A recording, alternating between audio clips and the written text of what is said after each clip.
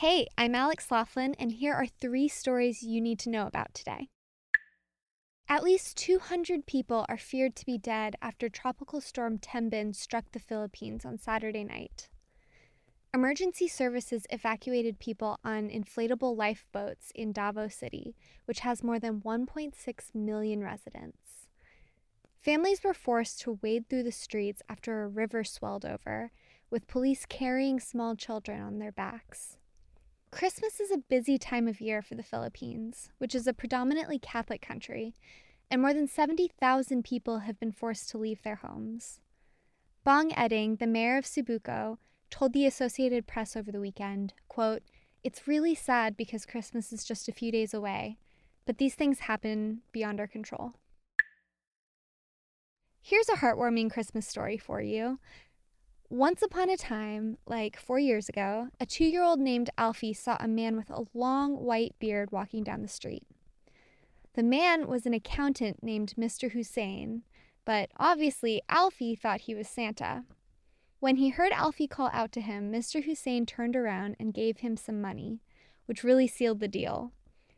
Every year since then, Hussein, who is Muslim, has stopped by Alfie's house at Christmas time with gifts for him and his sister. Alfie's mother told BuzzFeed News, "Christmas wouldn't be the same without him now." BuzzFeed News tried to reach Santa to comment on the story, but suspiciously, his firm was closed on Christmas Eve.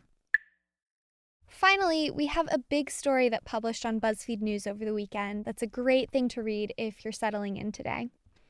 It's the story of a man named Roberto Almodovar, who is in prison for 23 years for murders he didn't commit.